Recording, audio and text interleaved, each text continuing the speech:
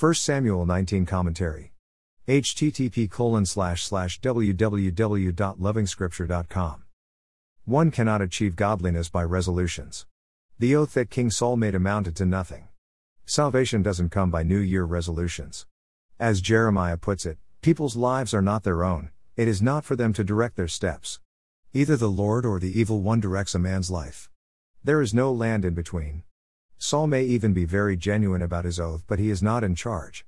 He cannot rule. The Adamic sin means man is no longer the ruler of himself. Saul exemplifies this very unfortunate situation perfectly. Both Jonathan and Michal, Saul's children, love David and consequently save him at different times.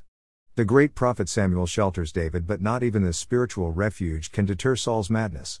He pursues David until the Lord prevails over his madness and he temporarily joins the prophesying believers. All is well until David succeeds. This is instructive. This isn't just mere jealousy. We get the picture of what the saint goes through as they surrender to the leadership of the Holy Spirit. Many times these spiritual battles become physical. You actually wonder why you are sidelined or even hated at your place of work.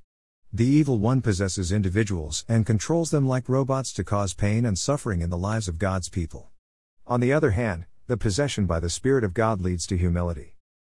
In the process of pursuing David, Saul finds himself face to face with the presence of the Lord in the company of prophets led by an aged Samuel. Here he lies naked, without his kingly vestments. He is not standing anymore. He lies prostrate before the presence of the Lord. We are reminded of the text that, at the mention of the name of Jesus every knee shall bow, of those in heaven, those on earth and those under the earth, and that every tongue shall confess that Jesus Christ is Lord to the glory of God the Father. Saul's knee not only bows but is cut completely as he is left lying naked all that day and all that night.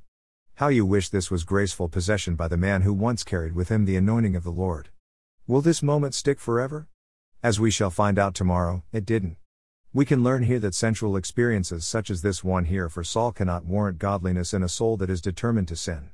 Emotional experiences at the place of worship are not the main thing for a decent Christian walk. The man we are reading about here once had it, anointing, experience, and miracles. The Lord moved powerfully in his life. He prophesied. But that is it. It is all gone and cannot help him now. Now he is so possessed by the evil one that we hardly can tell the difference between Saul and the demon. Simple faith. Trust and obey. This is real godliness. More resources, visit www.lovingscripture.com.